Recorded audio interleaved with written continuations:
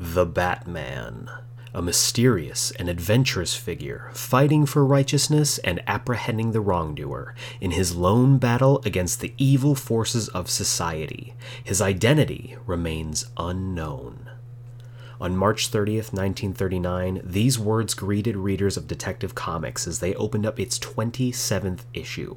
And now, in 2019, we celebrate not only the 80th birthday of the Caped Crusader, but also the release of the 1000th issue of a series that has become synonymous with Batman. Now join us as we look back on the greatest stories ever to grace the pages of Detective Comics.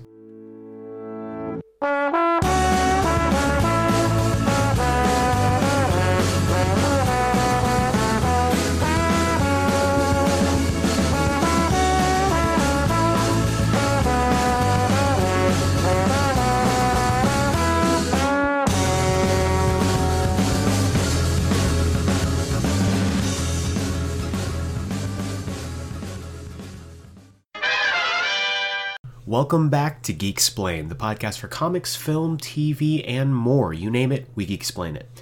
I'm your host, Eric Azana, and today's episode is all about Detective Comics, the landmark series that has been kind of the backbone of DC Comics. It's what DC Comics stands for, Detective Comics. This week, they are celebrating their 1000th issue, and we're going to be talking about that and a little bit more about Detective Comics as we go along. But first of all, we are going to knock out some comic book news as we're trying to kind of inject more segments in this podcast. So first up, we've got some big news on the DC TV side. Arrow, the show that really started it all for the CW DC TV universe, is officially ending this fall. Stephen Amell announced that the final season, I think it's season 7 or season 8, will be the final season for the show, and that it will be coming back this fall with a run of only 10 episodes. So if you're doing the math, that is going to lead right up into this year's crossover, which is Crisis on Infinite Earths. So that is going to be a huge crossover. I don't know how they're going to put it into just 3 or 4 episodes. That's Crisis on Infinite Earths is a big story. We'll probably cover it when we get a little closer to the release of that of the crossover, but yeah, so we did get a hint from this past crossover, Elseworlds, that Oliver might be kind of biting the dust when it comes to Crisis on Infinite Earths, but I am really interested to see what this next and final season is about. This season has been covering a lot of ground, and if you haven't watched anything from this season, it's been very good so far. But there are a lot of, comic booky things from the history of Green Arrow that they haven't really touched on yet. I personally would love to see Onomatopoeia show up in the final season, even if it's just for one episode, even though he definitely deserves to be a season-long villain. But I think it's going to be a lot of probably Arrow's greatest hits kind of deal with this last season. It's only 10 episodes, so that tells you that they are going to be cramming a lot of story in the lead up to Crisis. So I'm really looking forward to it. It's bittersweet since this is a show that really brought a lot of characters into the kind of mainstream film and TV viewers kind of zeitgeist.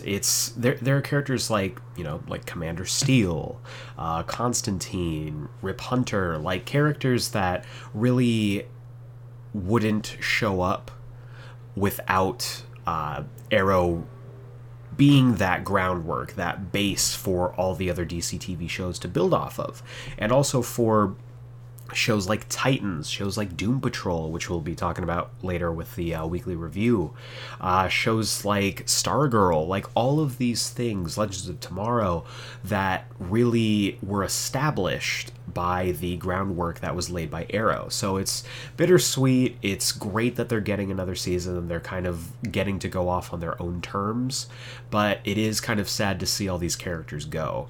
Also, big news for the podcast, for this podcast that you're listening to right here, we have an Instagram. I know we've been talking about it before, and over the weekend we finally were able to set it up. It is same as our Twitter, at GeekSplainedPod. That's at GeekSplainedPod. Make sure to give us a follow on Instagram to kind of keep up with us. We'll probably be posting up stuff when it comes to like news, when it comes to stuff that we're talking about every week on the podcast. And overall, it's just a really cool way to engage with you guys and for you guys to engage with me. So yeah, definitely give us a follow on Instagram. And if you haven't given us a follow on Twitter, feel free to do that as well. And we're also going to be posting up stuff from WonderCon this weekend. This is going to be my first convention here in Los Angeles. WonderCon is the big kind of spring-esque comic convention here in LA, and it's going to be my first time attending, so I'm really excited. I'm going to be there Friday and Sunday, and I'm really excited. I haven't been to a convention in a while, and there's a ton of really cool panels and guests that I'm excited about. So make sure to give us that follow on Instagram, because I'll be posting up kind of my WonderCon journey on there as well. So in other convention news, C2E2 was this past weekend, and we got some comic book news from them, mostly from Marvel, pretty much exclusively from Marvel, in fact. First up, we have Absolute Carnage, so that is going to be the big, another big event for this year following War of the Realms, written by Donny Cates. This is going to see Carnage basically take what he has now from Null. He got a huge power boost, and he's going to be coming to Earth and basically attacking everyone that's ever worn a symbiote. And if you are up on your comics knowledge, that is pretty much everyone in the Marvel Universe. So everyone is a target, as the promotional material has been putting out, and it is going to be a wild ride. We also got confirmation that Jonathan Hickman, is returning to the Marvel Universe. We've been getting teases of what his involvement might be in the last couple weeks of Marvel comic issues. There have been little teasers kind of leading up to this, and they announced that Hickman is going to be writing 2 big X-Men series. Both, I think they're titled House of X and Powers of X. So, yeah, that's a big deal. Hickman hasn't been on Marvel for a while, pretty much since the Secret Wars event that soft rebooted the Marvel Universe. So I'm interested to see what he does with X-Men. It's going to be a big deal. Also, War of the Realms is officially kicking off next week. It is going to be a big deal. So that is on its way as well.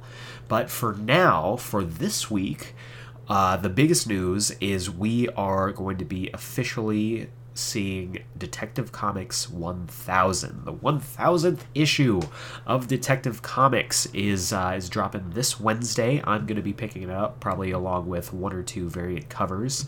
And because of that, because of the big release, it is a huge deal, 1,000 landmark issues. We decided to make this episode of the podcast focused on Detective Comics, but not just Detective Comics as a whole, because I could go on for hours and hours and hours and hours just talking about Detective Comics as an entity. So I narrowed it down, and we are going to be talking about the focus of this episode, which is the best Detective Comics stories.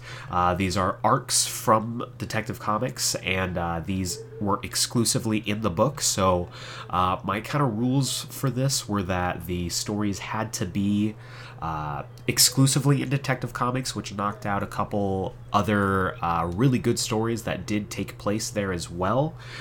So we're talking about Nightfall, stuff like that. Unfortunately doesn't make the cut just because that was mainly focused in the mainline Batman book. But in Detective Comics, there have been plenty of really good story arcs, and it was really difficult. I narrowed it down to my top 3. These are the 3 best, in my humble opinion, books that you could find out of the entire 1,000 issues of Batman. We do have some honorable mentions a little bit later, but I narrowed it down to my top 3. I'm going to be giving you the title, what issues that these took place in, the creative team, as well as the synopsis and why I think that they are the best of the best. All 3 of these books are readily available for you to pick up on Amazon, so feel free to check these out. They're all amazing, and I do have them ranked from 3 to 1, so there is a best and there is a worst of the best, but all of these books are definitely worth your time. So let's go ahead and kick it off onto our main countdown, and at number 3 we have Heart of Hush. Heart of Hush took place in Detective Comics number 846 to 850, written by Paul Dini with art by Dustin Nguyen, and here is the synopsis for Heart of Hush. Gotham City is plagued with crime and corruption in places high and low, but one man has taken a stand against evil in all its forms: Batman. The Dark Knight's life has been tumultuous since his one-time friend Tommy Elliot was revealed to be the Batman-hating criminal Hush. But Elliot is dead. Or is he? Hush has returned and is out to destroy everything and everyone close to Batman. With Catwoman's life on the line, can Hush finally be stopped? First of all, talking about the original Hush story. The original story, Batman Hush, is pretty universally praised as one of, if not the best, standalone Batman stories. It has basically everything that you could want in a single Batman story, and it is considered by many to be Batman at his best when it comes to storytelling. This, I will say right off the bat, is not as good as Hush. However, this is an excellent sequel to Hush, where Hush was pretty wide-reaching.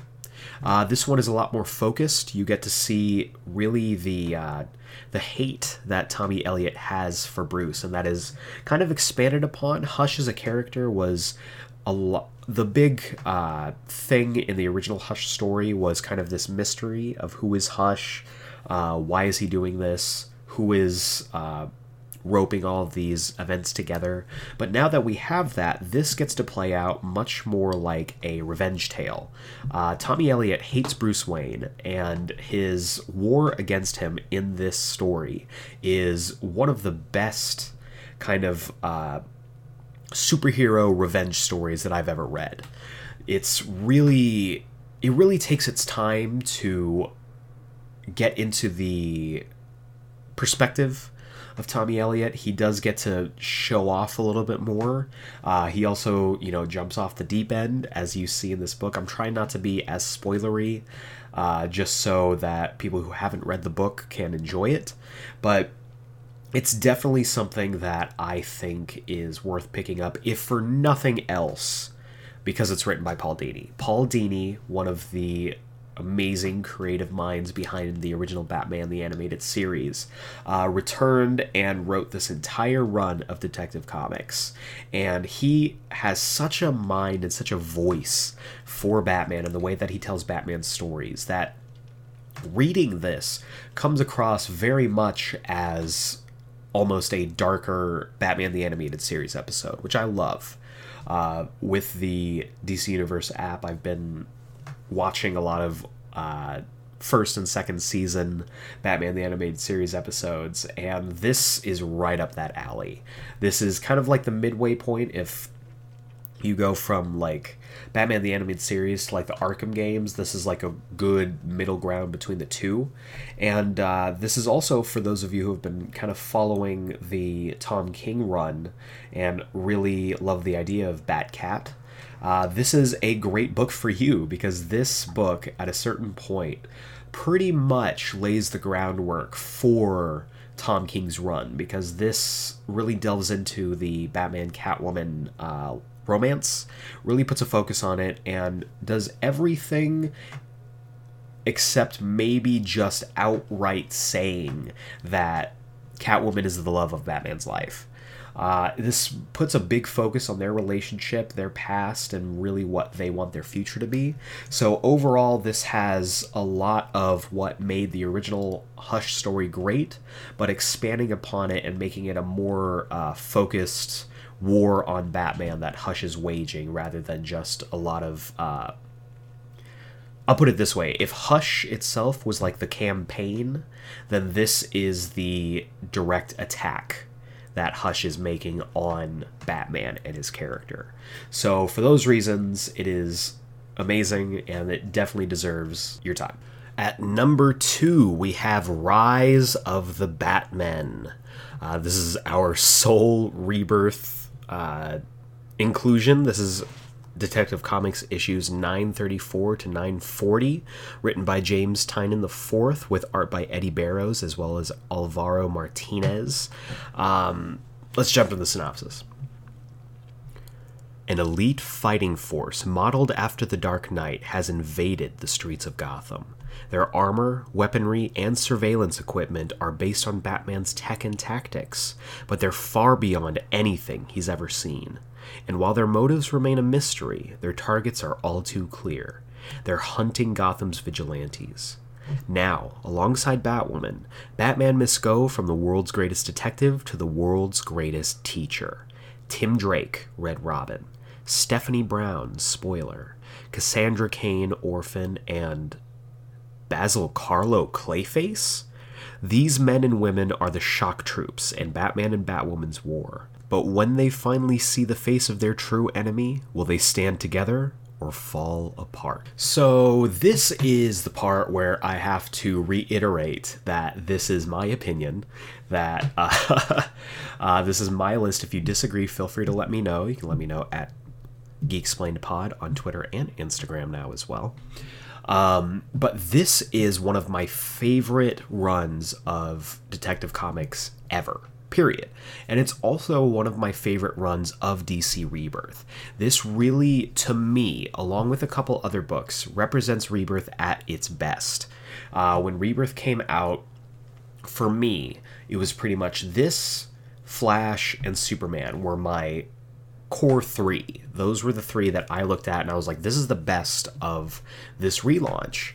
And this was what I think the promise of Rebirth, taking in all of these different ideas, all of these different past continuities, and really smoothing them out and letting both readers that had just jumped on with the New 52 as well as readers who had been with them for much longer and really rewarding them in their storytelling. I really love the idea of this story with Batman and Batwoman kind of working together to build up this strike team to handle all of these problems that are plaguing Gotham City. At a certain point, you have to wonder, when Bruce is fighting his war, at what point does he realize that he can't be everywhere at once? So that's where this team comes in. That's where this whole idea of really placing a focus on these younger characters, and even characters who aren't young, really getting them together and having them work together really shines. This idea that we are going to place spotlights on all of these characters who might not have gotten a spotlight otherwise. Cassandra Cain is incredible, even the New 52 version of her. And what I really liked about Rebirth as a as a directive was it blended a lot of pre-New 52 and post-New 52 elements in all of these characters. Later on in this run, Tim Drake has some of his best work in this story. And just in the context of this arc that James Tynion IV really put together, I really enjoy him. He's my favorite Robin. I have to make that distinction. He's my favorite Robin out of the group, and he really gets to shine in this. And kind of mirroring that, Stephanie Brown Spoiler really gets to shine in this as well. She really got the shaft when the New 52 happened. At that point, she had become Batgirl, and she was really stepping into her own. And then the New 52 happened, and she disappeared. So it was a long road to get her back, and a long road to get her back together with Tim. And the two of them work so well together. Their whole relationship is a big focus in this book, and I really enjoy it. Batwoman teaming with Batman is also really fun, because they both approach it in different ways. Batman has had wards before and trained them up to fight his war, but Batwoman hasn't. And she comes from a very staunch military background, so they get really different perspectives on things, and I appreciate that. So I really enjoy it. And also you get this amazing redemption story with Clayface. He's a villain that not a lot of people talk about, and I think that's sad. Because he's one of the most compelling villains in Batman's entire rogues gallery. This is a failed actor who, because of an accident, was basically cursed with his abilities, and all he wants to do is go back to a regular life, but because of his inability to do so, it's driven him towards crime. So this story really gives him an element of someone who has been in bad situations and trying to make himself better in spite of his past. So that's a really cool thing. His kind of budding and growing relationship with Cass is also really cool, because he's an actor and she doesn't really speak. So they bond over their mutual love of Shakespeare, and I love that you're giving these characters these layers that you might not think about. This specific arc, The Rise of the Batman, that goes from 934 to 940, for me also has one of the most heartbreaking endings to an arc. And of course, this story continues on, as all comic stories do, but without getting the context of the rest of this arc, the rest of Tynion's run on Detective Comics, this story serves as a really good, almost tragedy, and a story of what happens when people who don't necessarily have the same vision come together to serve the same purpose. So I really enjoy it. Of course, again, Tynion has such a respect and such a reverence for Tim Drake as a character, and I'm always a fan of when you have Bruce and Tim together. So this is definitely a win for me, and I think you will really enjoy it as well. And that brings us to not our number one, but our honorable mentions. The honorable mentions are going to jump number one for just a moment. And these ones I'm not going to have as kind of in-depth on. I'm just going to kind of let you know what they are, kind of talk about them, and move on a little bit. So the first up for honorable mentions is Batwoman Elegy. This is number 854 to 860. And this is great. This is right after the whole Batman R.I.P. This is during the Batman Reborn push when Dick Grayson became Batman. And while he was in the mainline Batman and Robin book, Detective Comics was left without a lead character. And so Batwoman Kate Kane stepped into the role, and this is a great, great book.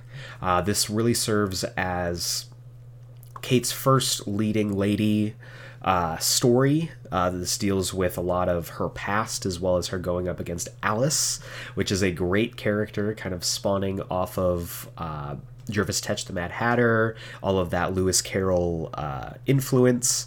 And it's just a great story. It's a great story at a time where I think a lot of people weren't sure about the future of the Bat family, because this is fairly soon after Bruce Wayne, quote unquote, died, and a lot of people were not sure how that was going to go. But with how strong this story was, and how strong Batman and Robin with Dick Grayson and Damian Wayne in the titular roles, the future was bright for the Bat family. So this is definitely worth your time, especially if you liked Ruby Rose's Batwoman in the Elseworlds crossover and you're looking forward to her solo series, which I want to say starts filming this fall, or might already be filming the pilot at least. But either way, really good stuff. Next up on our honorable mentions list, we have Batman Year 2, also known as Batman Fear the Reaper. This was in issues 575 to 578, and this is a great story. I know there are a lot of people who don't like this story, but I really enjoy it. This is exactly what it sounds like. Batman in his Year 2, kind of supposedly a spiritual successor to Year 1, even though it's not handled by the same team at all, and was originally, I want to say it was called Batman 1980 by the original writer, and then when Batman Year 1 came out, they wanted to capitalize on it, so they called this Batman Year 2. So I will say right out front, it's not as good as Batman Year 1. Very seldom are stories about Batman, but this is a good story in its own right. This deals with Batman who's still young in his crime-fighting career, running against the Reaper, who is a scythe hand-wielding vigilante who predates Batman and was famous for using his abilities and his war on crime to lethal force. This is really interesting because this is also kind of touching on the golden age of Batman, where he ran around with a gun. We see him kind of make the choice to not use guns, as well as him kind of slowly coming to the realization that he's not going to be able to have a life outside of his war on crime. This also introduces us to Rachel, not that Rachel, a different Rachel, but has a lot of those same story beats where he believes that he might be able to retire and go have a wonderful life with his new romantic interest. And this story deals a lot with it's tough to say because this story also really influenced the amazing and really underappreciated Batman film Mask of the Phantasm. I was, and still am, a huge fan of that story, and you can tell if you put them side by side, there are a lot of things that the stories share, whether that be the love interest having a connection with the main antagonist. The overall look of the Phantasm is very influenced by the Reaper, if you just look at them side by side, with the tattered cloak hiding a skull face, a scythe hand, like they could be almost one-to-one comparisons with just a bit of color swapping here and there. But overall, I loved and still do Batman Mask of the Phantasm, and that may have influenced my enjoyment of this series. But I think it's definitely worth a look, and even if it's not as good as Year 1, I think it's a great next step into Year 1. It's kind of a great stepping stone into stories like Batman Dark Victory, Long Halloween, those kind of stuff. So I definitely think you should check it out, if nothing else than to see a different comics version of Mask of the Phantasm. And then finally on my honorable mentions list, I have Gordon at War. This is issues 47 to 52 of the New 52, which, and I did the math, legacy issues for issues 928 to 933 of Detective Comics' overall run. And this deals with, and I think it's funny, this deals with Jim Gordon during his brief stint as Batman. And I think it's really interesting that some of the best Detective Comics stories don't involve Bruce Wayne being under the cowl. I think it's really interesting that you can take characters who aren't Bruce Wayne and you can tell amazing Batman stories with them. This is an interesting story because this is really dealing with Jim Gordon's struggle to be Batman. This was during the time where Batman had died again, this time in the New 52 continuity, though as revealed in the mainline Batman book written by Scott Snyder and with art by Greg Capullo, he was alive, he was just amnesiac. So Gordon, actually being sponsored by the Gotham City Police Department, was Batman. So he had all these police resources. He was back in the gym. He had taken some performance-enhancing drugs to get him back to fighting shape. He had shaved the mustache, the famous mustache, gotten a ridiculous-looking crew cut, and was also running around in a Batmech, or the Bunny Man, the bunny Batmech that people really, I myself really enjoyed.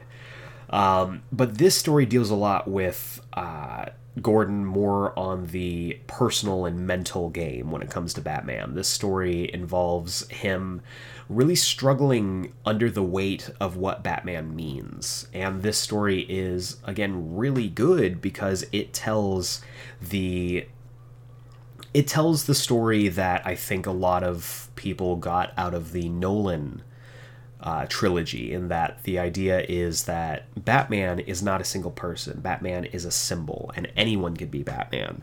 And I like that the story puts a focus on that with someone who knew Batman almost from the very beginning. So this is a great story. It's also, if you're a fan of those Nolan sensibilities, this is definitely a book that you should look into, as at this point they were going for a more grounded take when it came to Batman storytelling. So definitely check this one out as well.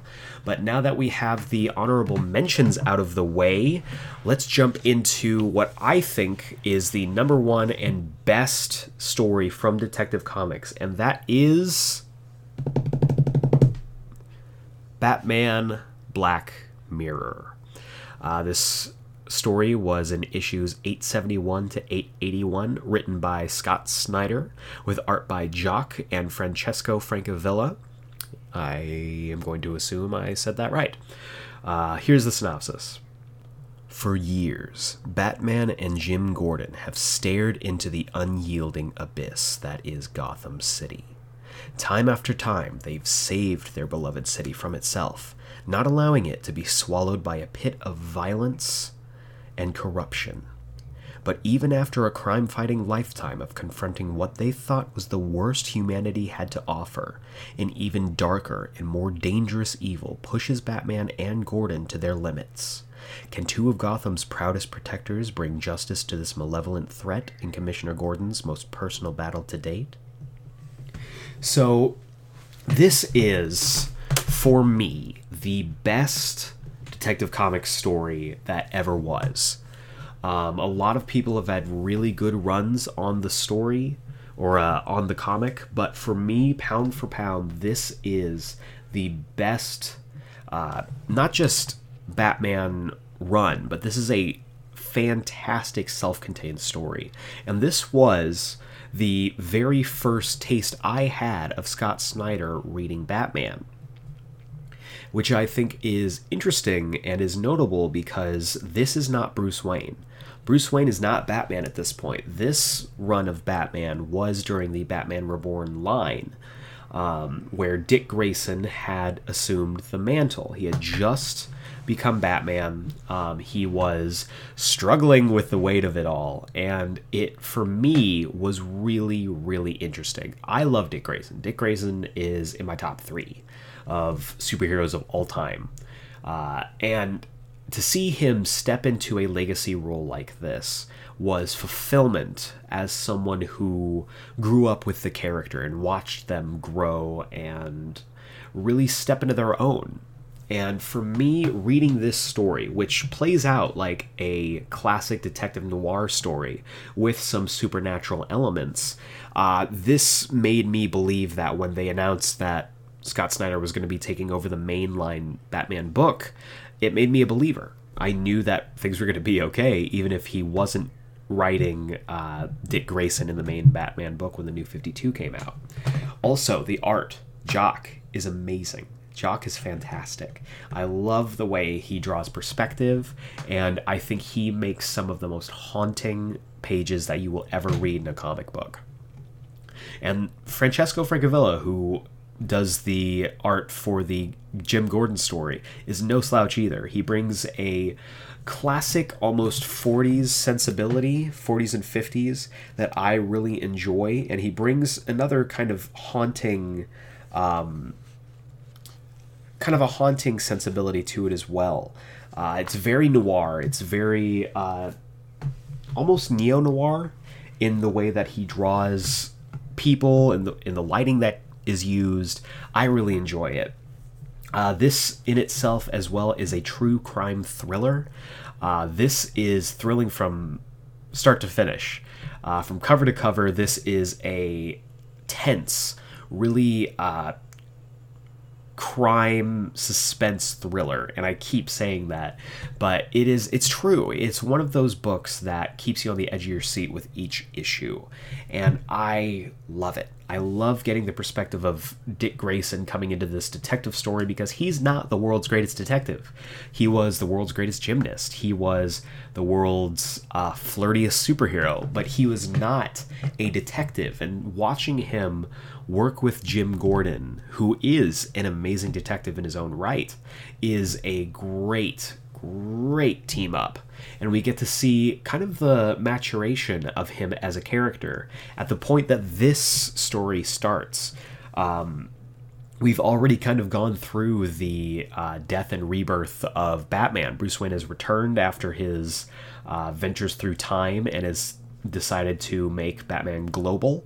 So he has started up Batman Incorporated, and Dick Grayson is now kind of trying to figure out what his place is in this world of two Batmen.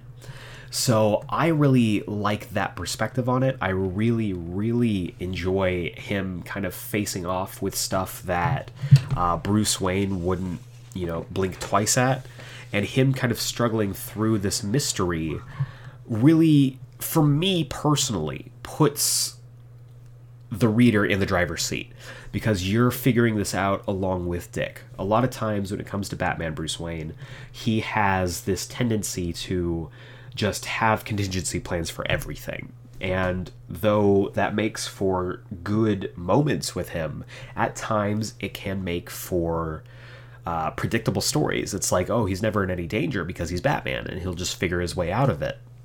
So for me, I really enjoy seeing somebody like Dick Grayson struggle, because again, I would be struggling with the same thing. So being able to get that sensibility with it is really cool as well. This also brings together both new and old enemies for Batman and Jim Gordon. I won't spoil who they are, but they are very well used here, and they really push both of our leads to their limits. Again, stunning visuals. Jock is incredible. Francesco Francavilla is amazing as well.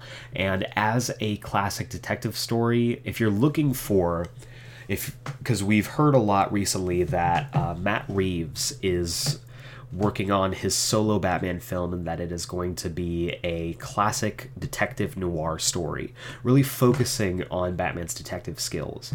If you are looking for a great Batman detective story, this is where you gotta look, because this is a great detective story. It's a great horror story. It's a great thriller. It checks all the boxes for a phenomenal instant classic Batman story. So that is why, for me, it is the best Batman story in Detective Comics.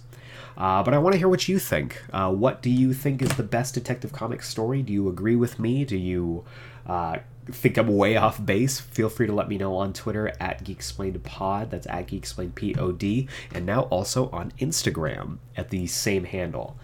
Feel free to also send me emails, because I'm an old man and I still read emails, to geeksplained@gmail.com. But before we jump into our next segments, I kind of wanted to talk about the one that started it all, since we are looking at Detective Comics 1000 I thought it would be cool to kind of look back on the original Batman story, Detective Comics number 27. Again, was released March 30th, 1939. This story I reread the other day, and it's so funny because you look at something and you think to yourself, at least I do, that storytelling has improved and has matured and has evolved so much over the last 80 years that this story would almost fall flat and look campy and silly. And don't get me wrong, some of the dialogue is very campy and very silly, but the story itself, I think, holds up. It is entitled The Case of the Chemical Syndicate, and for me, this really lays the groundwork for everything that comes after it. This establishes our two leads in the Batman family, both Bruce Wayne and Jim Gordon. Also really gives you kind of the bare essentials for a classic Batman story. You've got our two leads, you've got a mystery, you've got action, you've got a little bit of interesting dialogue and character choices, and you also get a big reveal at the end. This is, even though I think a very well done story, it is a simple story.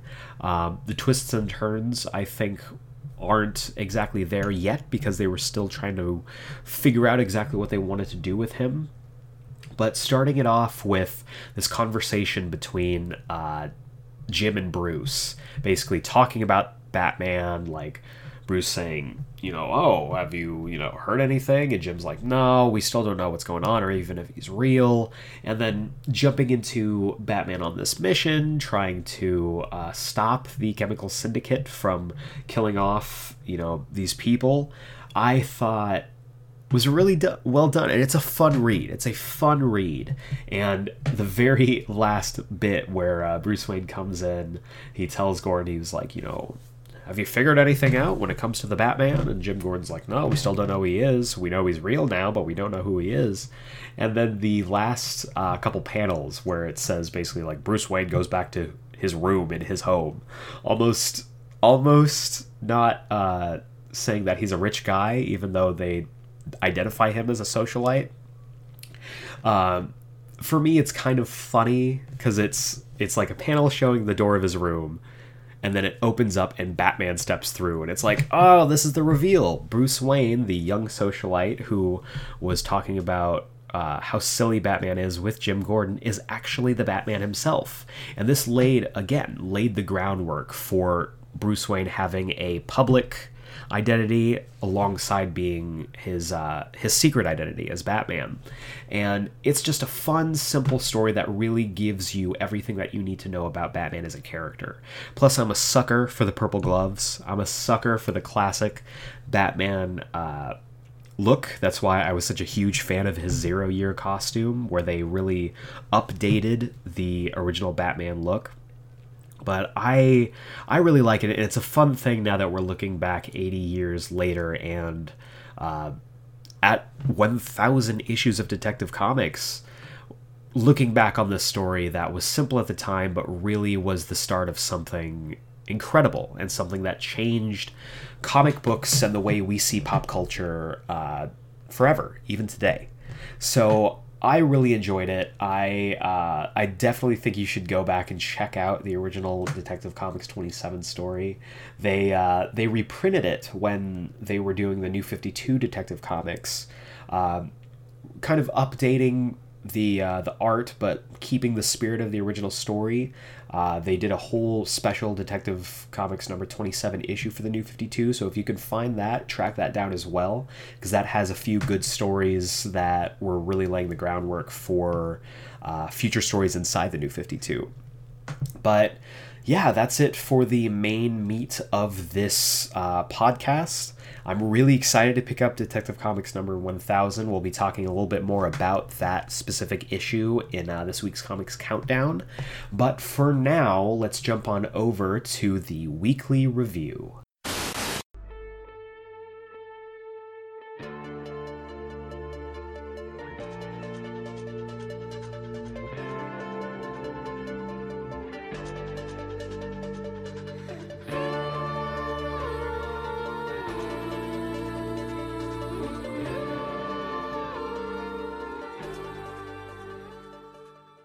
And now it is time for the weekly review. This is the segment of our podcast where I review something weekly. And the first focus of our weekly review series is the Doom Patrol show that is on the DC Universe app.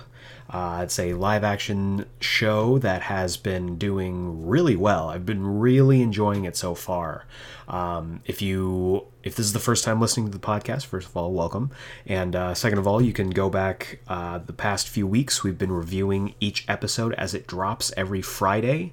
I have really been kind of getting into the DC Universe app in the last week or so. The big push for it for me was to check out Doom Patrol because I was really intrigued by it. But I really am starting to sort of see the value of the series or of the app, because it has a bunch of the old school animated series. We're talking Batman the animated series, Superman the animated series, the Justice League animated series, Batman Beyond. We're also talking about old school stuff like Super Friends, the original animated Superman Adventures, and it has films too, some of the classic Keaton Batman films, as well as a bunch of the animated films as well. I just rewatched Justice League Gods and Monsters last night. Super underrated film, by the way. But yeah, and it also has a lot of comics on there that you can read online if you're familiar with reading comics through an app like Comixology, through the Marvel app, or anything like that. I myself am a hard copy guy, but I can appreciate being able to just check out a large library of comics. So I know this sounds like an ad, and it's not, because they're not sponsoring me, but I want to let you guys know that I steadily am slowly finding value in the entry price for the DC Universe app, and I've kind of been enjoying it.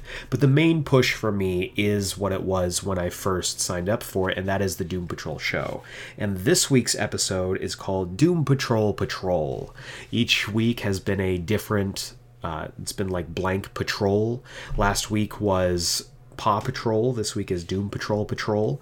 And the episode last week ended with the cliffhanger of Mr. Nobody sending Crazy Jane to find something called the Doom Patrol. And this episode was really good. This episode was actually very Elasti-Woman or Rita Farr focused. This dealt a lot with kind of her origins. We got to see her back in 50s Hollywood trying to reclaim some of her career post accident when she got her abilities, and it's really uncomfortable in the like early goings of this episode because 50s Hollywood is gross. Like, I know we've been recently in recent years with the whole push of Me Too and all of the stuff coming out of like how skeezy Hollywood is with Harvey Weinstein and all those other really just awful people, but sometimes it's interesting, if not really sad, to know that all of this stuff has always been happening, but back here in the 50s, you know, it was just commonplace, and people didn't see anything wrong with it, or if they did, they kept hush about it. So this opens up with Rita trying to convince this director to put him in her movie, and then he has her sit on his lap, and it's really, really gross. But then she kind of loses control and oozes, becoming that giant like flesh goo monster that she kind of became in the first episode, and crushes this guy to death. And then the secretary comes in and she's just like, oh, I guess he had a heart attack. Like, really being like, you gotta get out of here, you were never here, to Rita. And I was like, yeah, go secretary, that guy was a sleazebag. But anyway, the episode is mostly focused around this search for the Doom Patrol and finding out what the Doom Patrol was. And as we come to realize, the Doom Patrol was an actual team in the 50s. They were 50s heroes kind of put together originally by Niles Calder, and it consisted of Mento, who was the leader, along with Celsius, who was also Niles' wife, as well as Lodestone. So if you listen to our episode covering the full history of the Doom Patrol, if you haven't checked it out, please feel free. It's a great episode. This is interesting. It's really interesting having these kind of legacy characters show up from the history of the entire team. But so you find out that Rita knew all about them because she was existing at this time, and she had a short-lived affair with Mento, which I find really interesting. I loved seeing Mento, the guy that got to play him. I can't remember his name right now, but I thought he was fantastic in the role. And in their search to find out who the Doom Patrol is, what the Doom Patrol is, Crazy Jane, Rita Farr, and Negative Man all go to this mansion that is very Charles Xavier-esque. And out front are Celsius and Lodestone, who seem to be teaching almost Umbrella Academy style. And I know that sounds weird, but I say that because the students, are totally wearing the Umbrella Academy blazers, the navy blazers with like the red piping. So it was a clear, at least to me, and I could be totally wrong, but it was a clear reference, and I really liked that, considering how instrumental Doom Patrol was in the creation of Umbrella Academy and how Gerard Way has had a hand in both teams.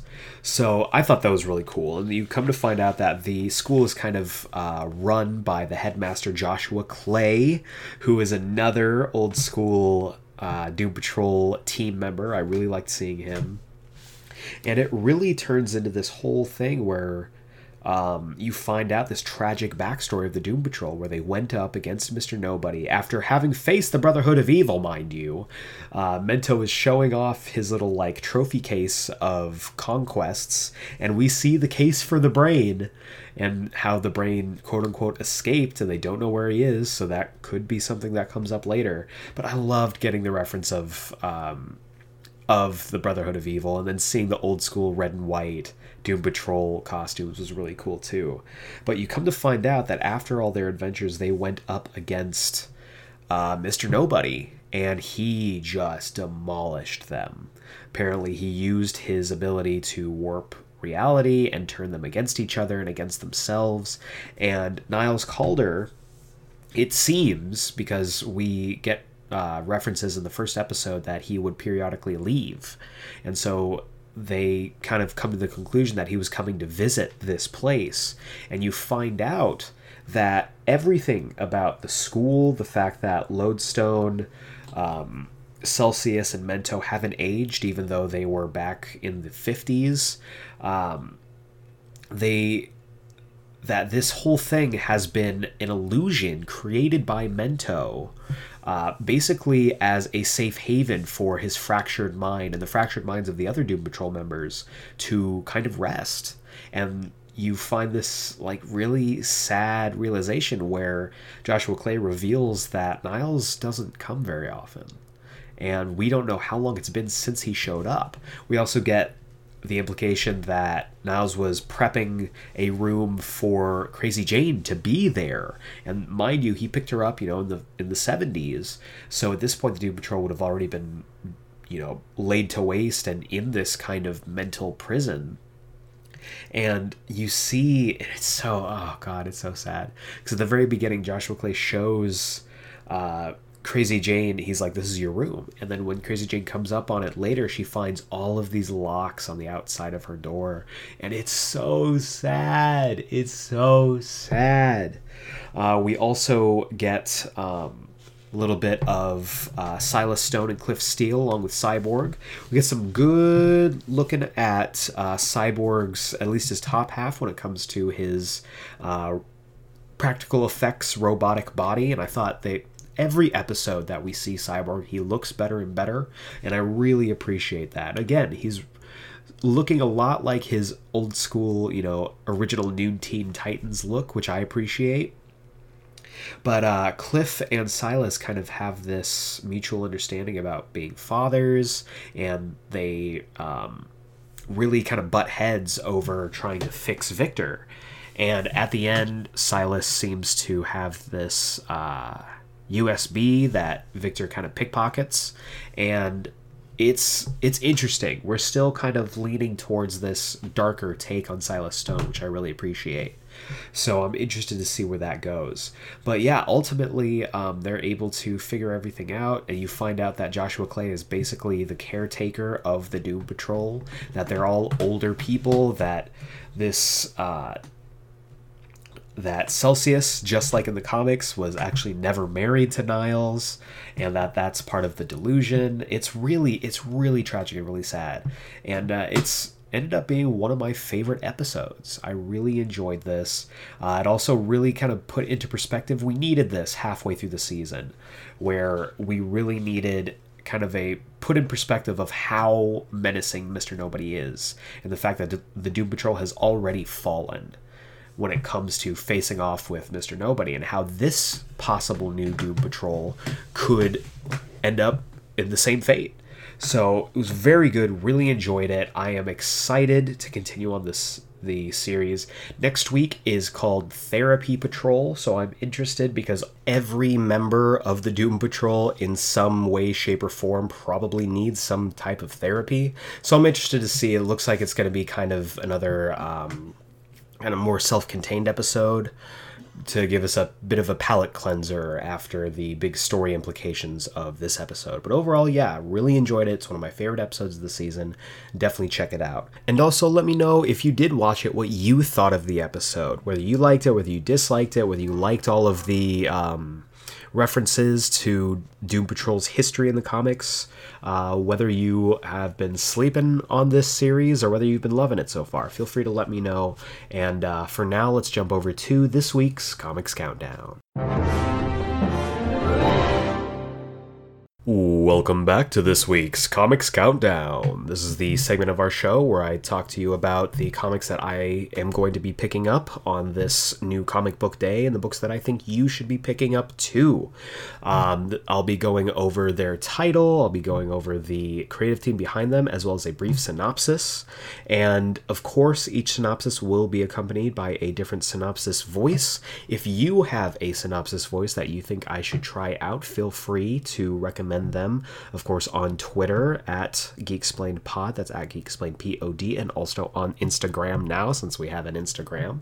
Or feel free to send me emails as well, because I'm an old man and I still read emails. You can send any of those to geeksplained@gmail.com. This week, we've got right on the money 5 comics that I think you should definitely be picking up. These are must pickups for me this week. And we'll go ahead and jump into the first one, which is Superior Spider-Man number 4. Really enjoyed the first arc of Superior Spider-Man when he was facing off against Terrax in the middle of San Francisco, and this book seems to be going more towards the War of the Realms, which is right upon us. I want to say it starts next week or the week after. Either way, pretty much every single book in the Marvel universe is going to be affected by this, so I'm interested to see where this goes. Let's go ahead and jump into the synopsis right now. With San Francisco and Otto in ruins after Terrax's attack, rebuilding is required. But will a weakened Superior Spider-Man be chum in the water to opportunistic villains? So yeah, written by Christos Gage with art by Mike Hawthorne. This book is interesting. Again, all of these books are kind of now almost preludes into War of the Realms. So I'm interested to see I've heard rumblings that Superior Spider-Man is going to have a role when it comes to this big event. So I'm excited. I'm really interested to see what happens. Another book that I'm really interested to see what happens next is Fantastic Four number 8, written by Dan Slott with art by Aaron Kuder, one of my favorites. This looks to be the continuation of the Galactus versus Doctor Doom story, and this is also, again, kind of a prelude into War of the Realms. The cover does show the War of the Realms is coming in 1 week, so I guess it is next week. So I am interested to see what happens here. Let's jump into the synopsis. Herald of Doom continues with First World Power. Latveria is about to take its rightful place on the world stage. Thanks to the benevolence and ingenuity of your beloved leader, Victor Von Doom, Latverians will soon know a new age of peace and prosperity. All of this shall come to pass, as long as we can repel these 4 nefarious foreign invaders who have illegally entered our beloved country. Death to the Fantastic Four. So yeah, last issue basically was Doctor Doom kind of prevailing against Galactus and also turning on the Fantastic Four. So it's, it's classic storytelling. Dan Slott has been saying a lot recently that he is really trying to push the envelope when it comes to how people view Fantastic Four stories. So I'm interested to see if that continues here. I'm really interested to see him break new ground when it comes to this book. And yeah. Another book that is breaking new ground is Invaders #3, written by Chip Zdarsky with Carlos Magno on art duties. I have been loving this book. This book has been so good so far, with the old school Invaders Captain America, Bucky, and the original Human Torch, Jim Hammond, though he hasn't flame-oned yet. Kind of going against the Mad King Namor. I have been really enjoying this series. The art is beautiful. The storytelling is really good. Chip Zdarsky, of course, is fantastic. So let's jump into the synopsis here. War Ghosts continues. America is readying for its final war with Atlantis. It's a race against the clock as the Winter Soldier infiltrates the military and Captain America confronts Namor's human allies alongside the original Human Torch. Can they get to the bottom of Namor's plan in time?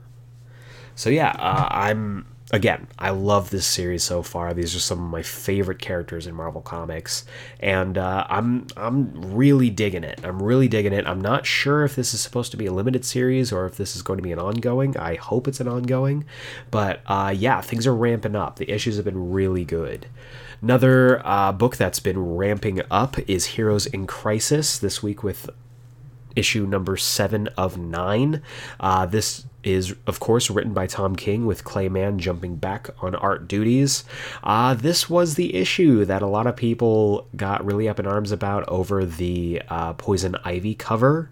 And, I mean, I get it. I totally see where they're coming from. I am really interested to see what story implications that this cover has, and it's not looking good for us Wally West fans. Last issue dropped some major hints on there being some kind of foul play with Wally. Also kind of recounting, I want to say issue 2 or issue 3, where we saw Harley Quinn kill him, or kill Wally West. And now in last issue, we saw that it was Booster Gold who killed Wally West. So something's up, something's going on. I'm hoping we get some answers. We've been getting a lot of setup, a lot of runaround, and I'm hoping we get more answers here. Let's jump into the synopsis. The Trinity may have uncovered the true killer responsible for the deaths at Sanctuary, but the artificial intelligence that ran the institution is the one thing standing between them and the culprit. Now Batman, Superman, and Wonder Woman must face off with their own creation and face the consequences for what they created. Also, as the truth is uncovered, Booster and Harley go from being enemies to allies. So yeah, this is kind of teasing that neither Booster nor Harley are the killer, though we haven't, of course, gotten explicit confirmation of that.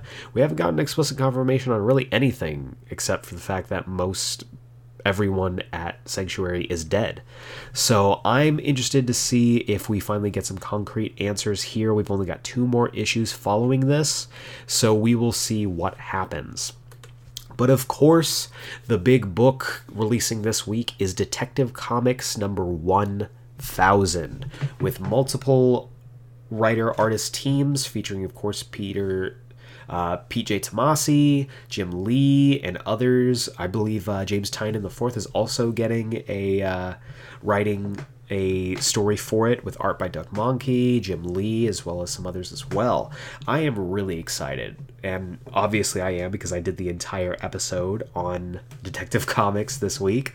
So I am really stoked. This is a big milestone for them. Of course, this is just a big publicity thing for them to sell a bunch of variant comics, but as someone who enjoys history, as someone who does enjoy really good variant issues or variant covers, I'm a sucker for it. So I'll definitely be picking up at least a couple of the covers, but let's jump into the synopsis. After 80 years, it's here, the 1000th issue of Detective Comics, the title that literally defines DC. This 96-page issue is stacked with an unbelievable lineup of talent that will take you on a journey through Batman's past, present, and future, plus a sensational epilogue that features the first ever DC Universe appearance of the deadly Arkham Knight. But who is under the mask, and why do they want Batman dead? The incredible future of Batman adventures begins here. So yeah, what can you say about Detective Comics 1000 that we haven't already said in this episode? I'm really excited about it. I'm really looking forward to it. I'm looking forward to see all of the stories, but I'm really curious and really interested in that Arkham Knight debut. Famously, Arkham Knight was Jason Todd in the Arkham Knight game, and a lot of people were disappointed, myself included. I personally was really hoping that the Arkham Knight in the game would be the in-universe debut of Terry McGinnis, and that it would kind of like branch off into a Batman Beyond thing. But ultimately, it was Jason Todd, so I don't think it's going to be him this time around, since Jason is doing his own thing, but you never know with DC. So I'm really interested to see this. I'm really interested to pick this up, and I think you should definitely pick this up too. So to recap, we have the Superior Spider-Man number 4, Fantastic Four number 8, Invaders number 3, Heroes in Crisis number 7 of 9, and Detective Comics number 1000. If there are any books that you think I should be picking up alongside these, please feel free to let me know. If you plan on picking up these books, if you plan on picking up Detective Comics 1000, what variant covers are you interested in? What variant covers kind of stand out to you? I've got my eye on a couple that I'm definitely going to try to pick up if I can. But that is it for this week's Comics Countdown, and now for the final segment of our podcast, at least this week, we will be jumping over to the continuing rankings of the MCU films. We kicked it off last week with numbers 21 through 18, and this week we will be checking out numbers 17, 16, and 15. So stick around for that as we rank the MCU.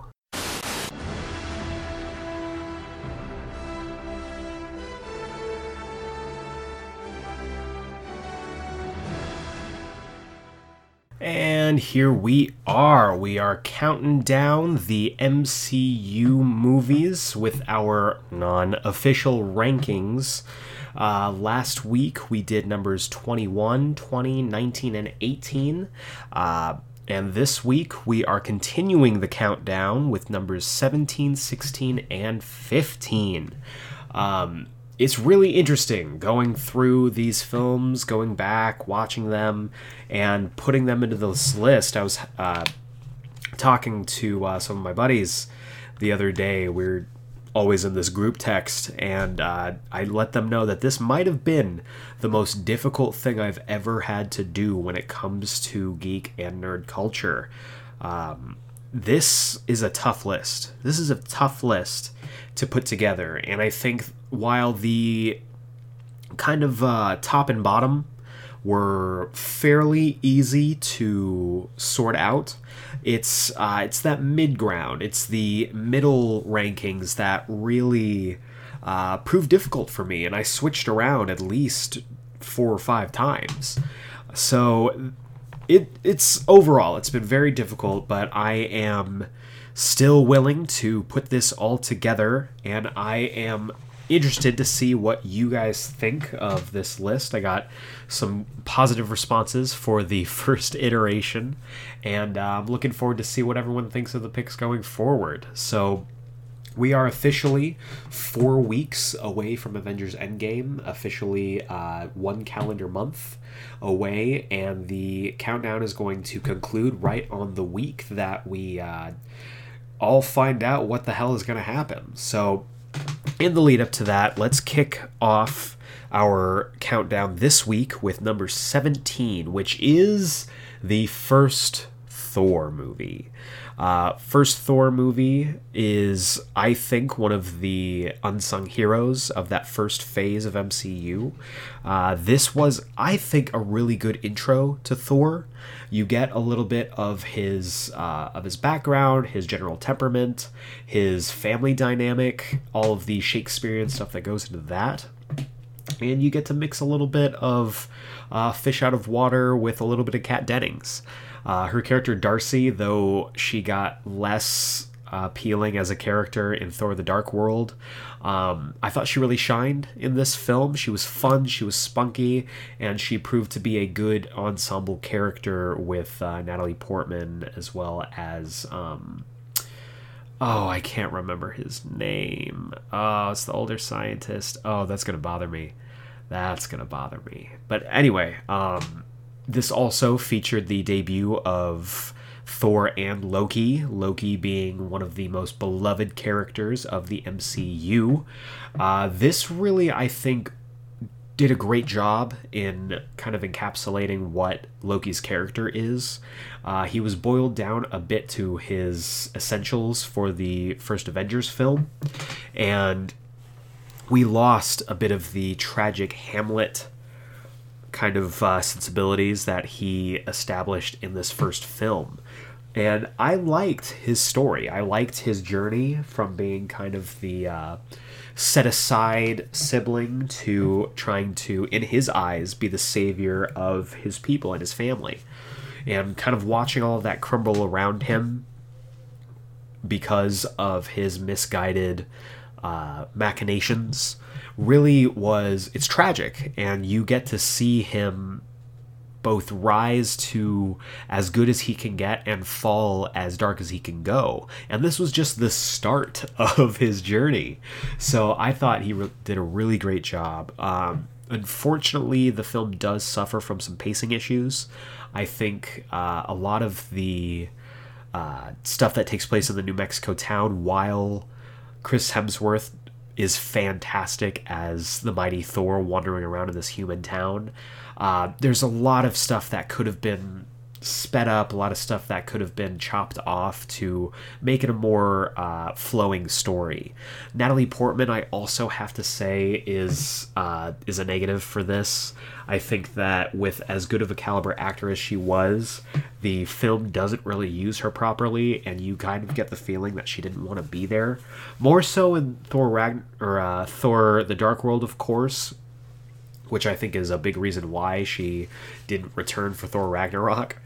But in this film, you can tell that she seems a little bit disinterested, and I don't really think that her and Chris Hemsworth have very good chemistry with each other, which is unfortunate because Jane Foster, as a comics character, is an incredibly good and complex character. So I think that is unfortunately a knock against it. And also, there wasn't enough Asgard. Really, the majority of this film takes place in this kind of sleepy New Mexico town, and I would have liked more Asgard.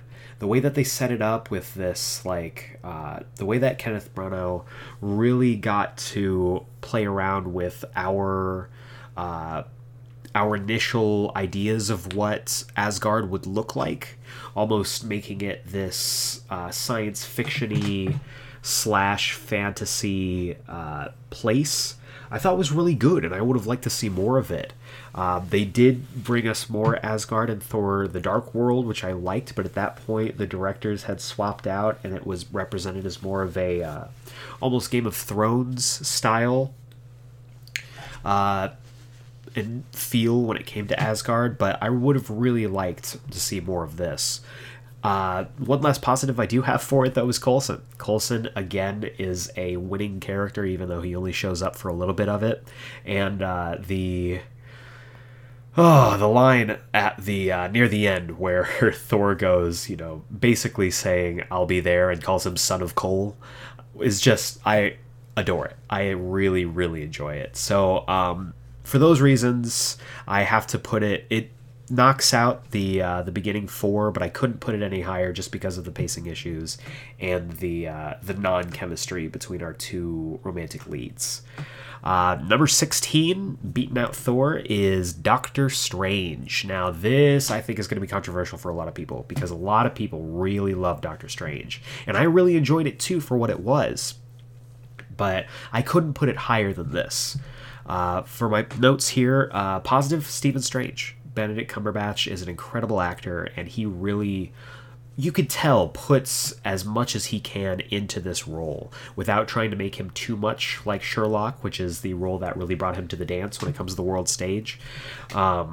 He puts a spin on it that kind of crosses him between Sherlock and Robert Downey Jr., not Robert Downey Jr.'s Tony Stark, which I know sometimes they're interchangeable, but Robert Downey Jr. as a character. He's confident, he's showy, he's cocky, and I really enjoy him in this role. Stephen Strange is a fun character, even though he is very cocky, and watching him kind of clunkily work his way through his journey into the mystic corners of the MCU is fun.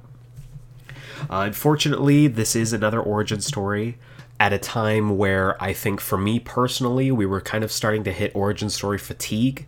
And it was, I want to say, not too long after this that Kevin Feige made the announcement that, no more strict origin stories. We're going to be playing with these characters, as they come. So I think this was a contributor to that, because it does kind of hurt the overall narrative, because we have to spend the first half of the film building him up. And I get it for fans who aren't really familiar with him. You kind of need to do that, but I think other films have brought characters in and really haven't explicitly shown that origin story, and people still get it.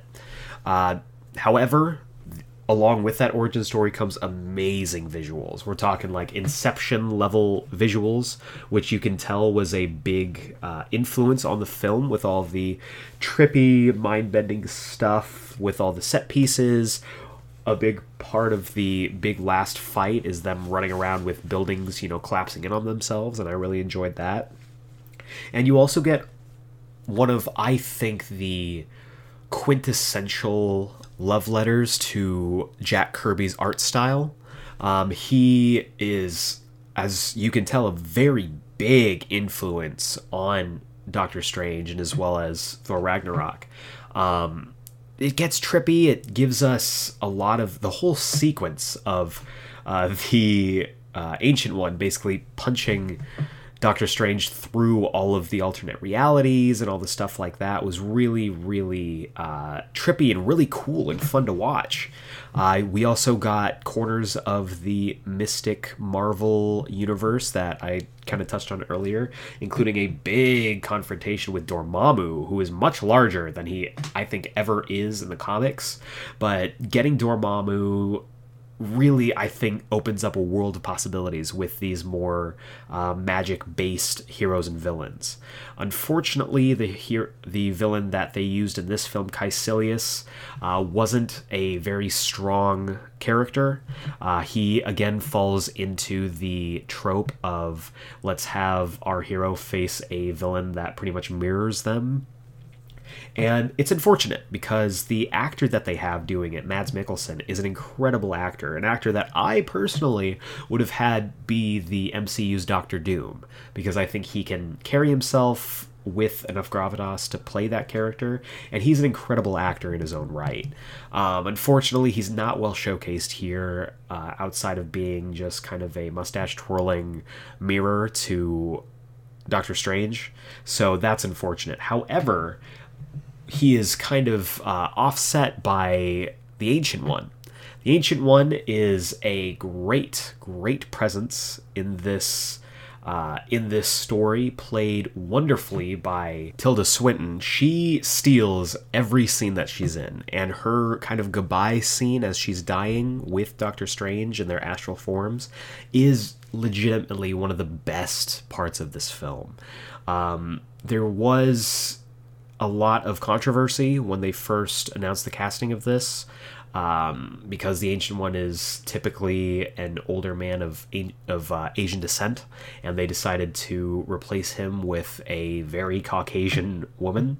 I think the controversy was more about the race bending rather than the gender, but I think Tilda Swinton works in this role. She does a really good job.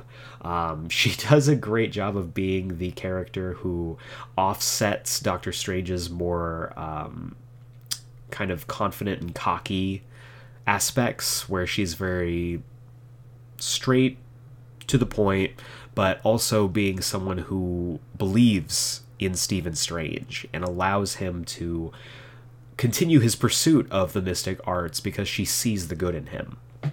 Also, a great addition is Chiwetel Ejiofor's Mordo, Baron Mordo to be exact. He is fantastic in this role. He doesn't get as much to do as I would like, but with the post-credit scene of him turning a villainous side, he is going to get a lot more screen time and a lot more focus in potential Doctor Strange sequels. So I'm excited to see where he goes, and Chiwetel Ejiofor is an incredible actor. So I'm really interested to see him be a little bit more antagonistic when it comes to his relationship with Benedict Cumberbatch's Doctor Strange. Also, big ups for Wong. Wong is fantastic, played by Benedict Wong, and we liked him so much that he showed up again in Infinity War, and I think he had some of the best moments in this film. His whole deal where he was listening to single ladies while Doctor Strange is stealing books is still one of my favorite parts of this film as well. And we get the magic carpet-esque cloak of levitation. I adore this cloak. It has a mind of its own. It steals the scenes that it's in, and I really enjoy it. It's a great little companion to Doctor Strange, so I really enjoyed it. Unfortunately, the companion that doesn't work for him is Rachel McAdams, which kills me because I love Rachel McAdams. I think she's a great actress, she's really fun, and I just don't think she worked here. This is another kind of rehash of the Jane Foster, Pepper Potts MCU formula, where she is really just kind of there to be a love interest. She doesn't really have any character beyond that. And it's sad because there's a lot more that you could do with her character. So, unfortunately, for the reasons that I've noted here, it can't go any higher, but it is still a genuinely good film.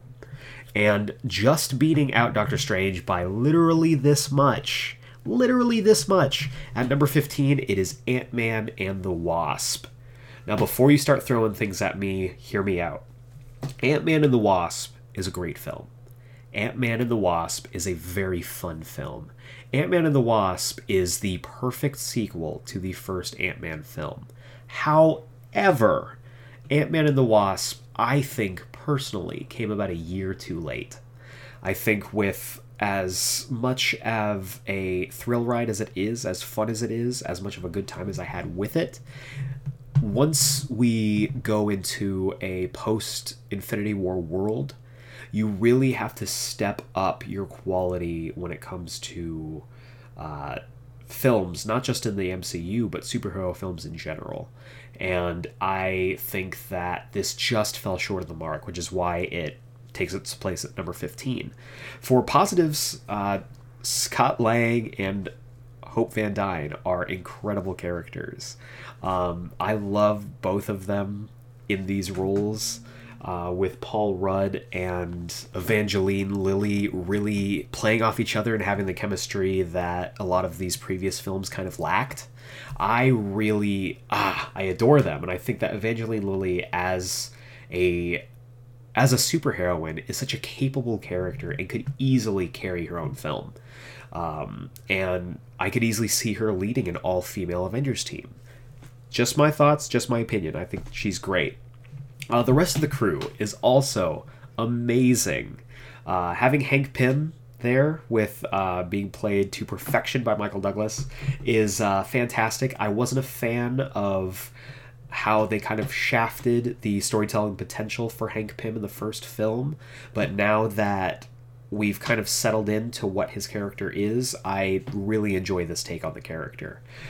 Scott's crew is also fantastic. All three of them are amazing.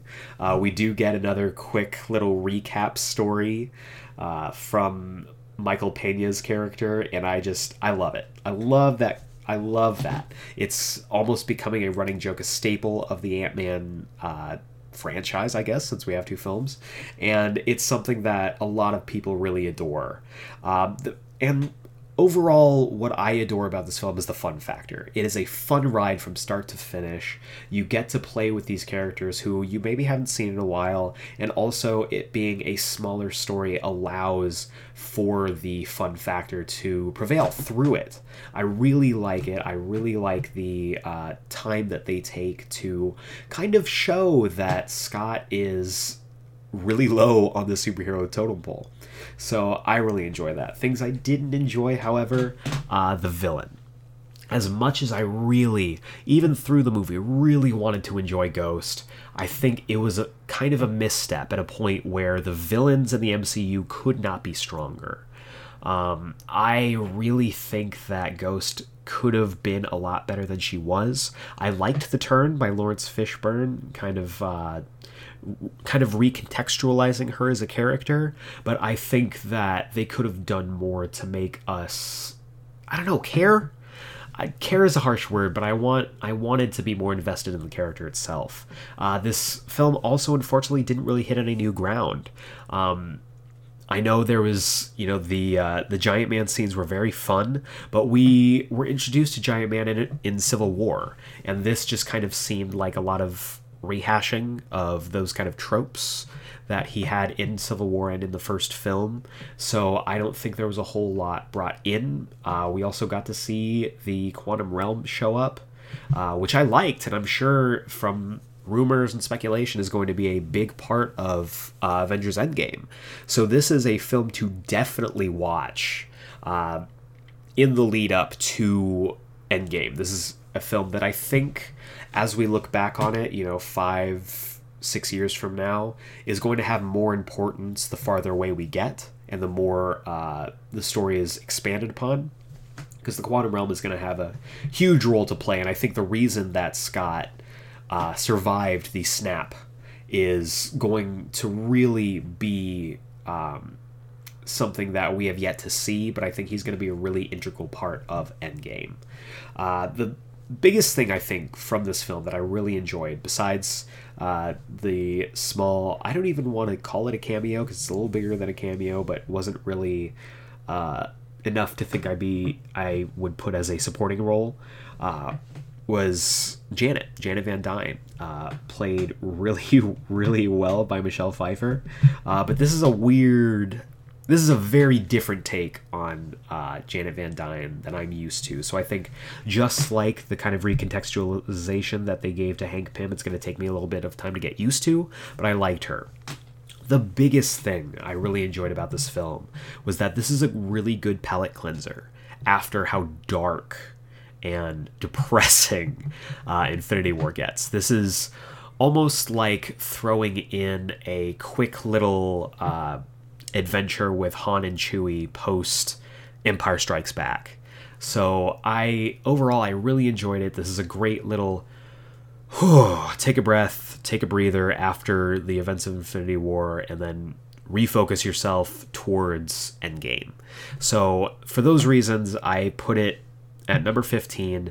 It's not the best film, I think, of even the Ant-Man appearances, but I really enjoy it, and I think, again, this is going to have a lot more importance as time goes on. But that is it for this week. Tune in next week for numbers 14 13 and 12. We're starting to get into the really, really good ones. We're starting to move our way. And it still kind of blows my mind that so many films have been a part of this. This has never been done before. It's never been done before. We have 21 films featuring the same cast of characters, featuring the same universe, the same events, and I'm just really excited and really nervous to see where it all goes in 4 weeks. But yeah, let me know what you thought of this week's picks. Let me know what you've thought of the entire list so far. To recap, I'll give you a quick recap. We had Thor: The Dark World at number 21. At number 20 was Incredible Hulk. Number 19 was Iron Man 2. Number 18 was Iron Man 3. 17 is Thor. 16 is Doctor Strange. And 15 is Ant-Man and the Wasp. So again, tune in next week for the continuation of this list. Also, tune in next week as we are going to be doing another edition of Comics Countdown, this time for Shazam. Shazam is premiering next week, and I'm very excited. Reviews have been really good for it so far. There was a bunch of early screenings and press screenings over the weekend, and I have actually a couple people who I personally know who went to a pre-screening and said they loved it. So I'm really excited to see Shazam. I'm really excited to count down the recommended readings for our comics catch-up for this Shazam character. I've been waiting for this for a long time, and I'm hoping that it succeeds where many DC films have failed. Right now, I'm looking at it. It's currently holding strong at a 93% on Rotten Tomatoes, for whatever that means anymore. But overall, I'm really excited to talk about it. I'm really excited to see the film next week, and I'll also be talking about my experiences at WonderCon this weekend. If you do happen to go to WonderCon, I will also be there, and I'll keep you guys updated with my journey through it. I'm really excited. I'm really excited to see kind of the convention. I haven't been to a convention, like I said, in a long time, so I'm jazzed. I'm really jazzed. So that's all happening next week, though. For now, I want to say thank you for listening to us all the way through, as we are sort of stretching into longer episodes with all the segments. I hope that you've been enjoying them. I've been enjoying putting them together, and so stay tuned next week again for another edition of the Weekly Review, continuing on with this new episode of the Doom Patrol, which is going to be Therapy Patrol. I might also throw in like a little review of Detective Comics 1000, maybe. We'll see. There's a lot going on next week, so definitely also stay tuned again for the continuation of the list of our official MCU rankings, as well as the comics catch-up for Shazam. Look forward to all of that next week. Same geek time, same geek channel. But for now, for Geek Explain, this is Eric Azana. Thank you very much for listening, and we will see you next time.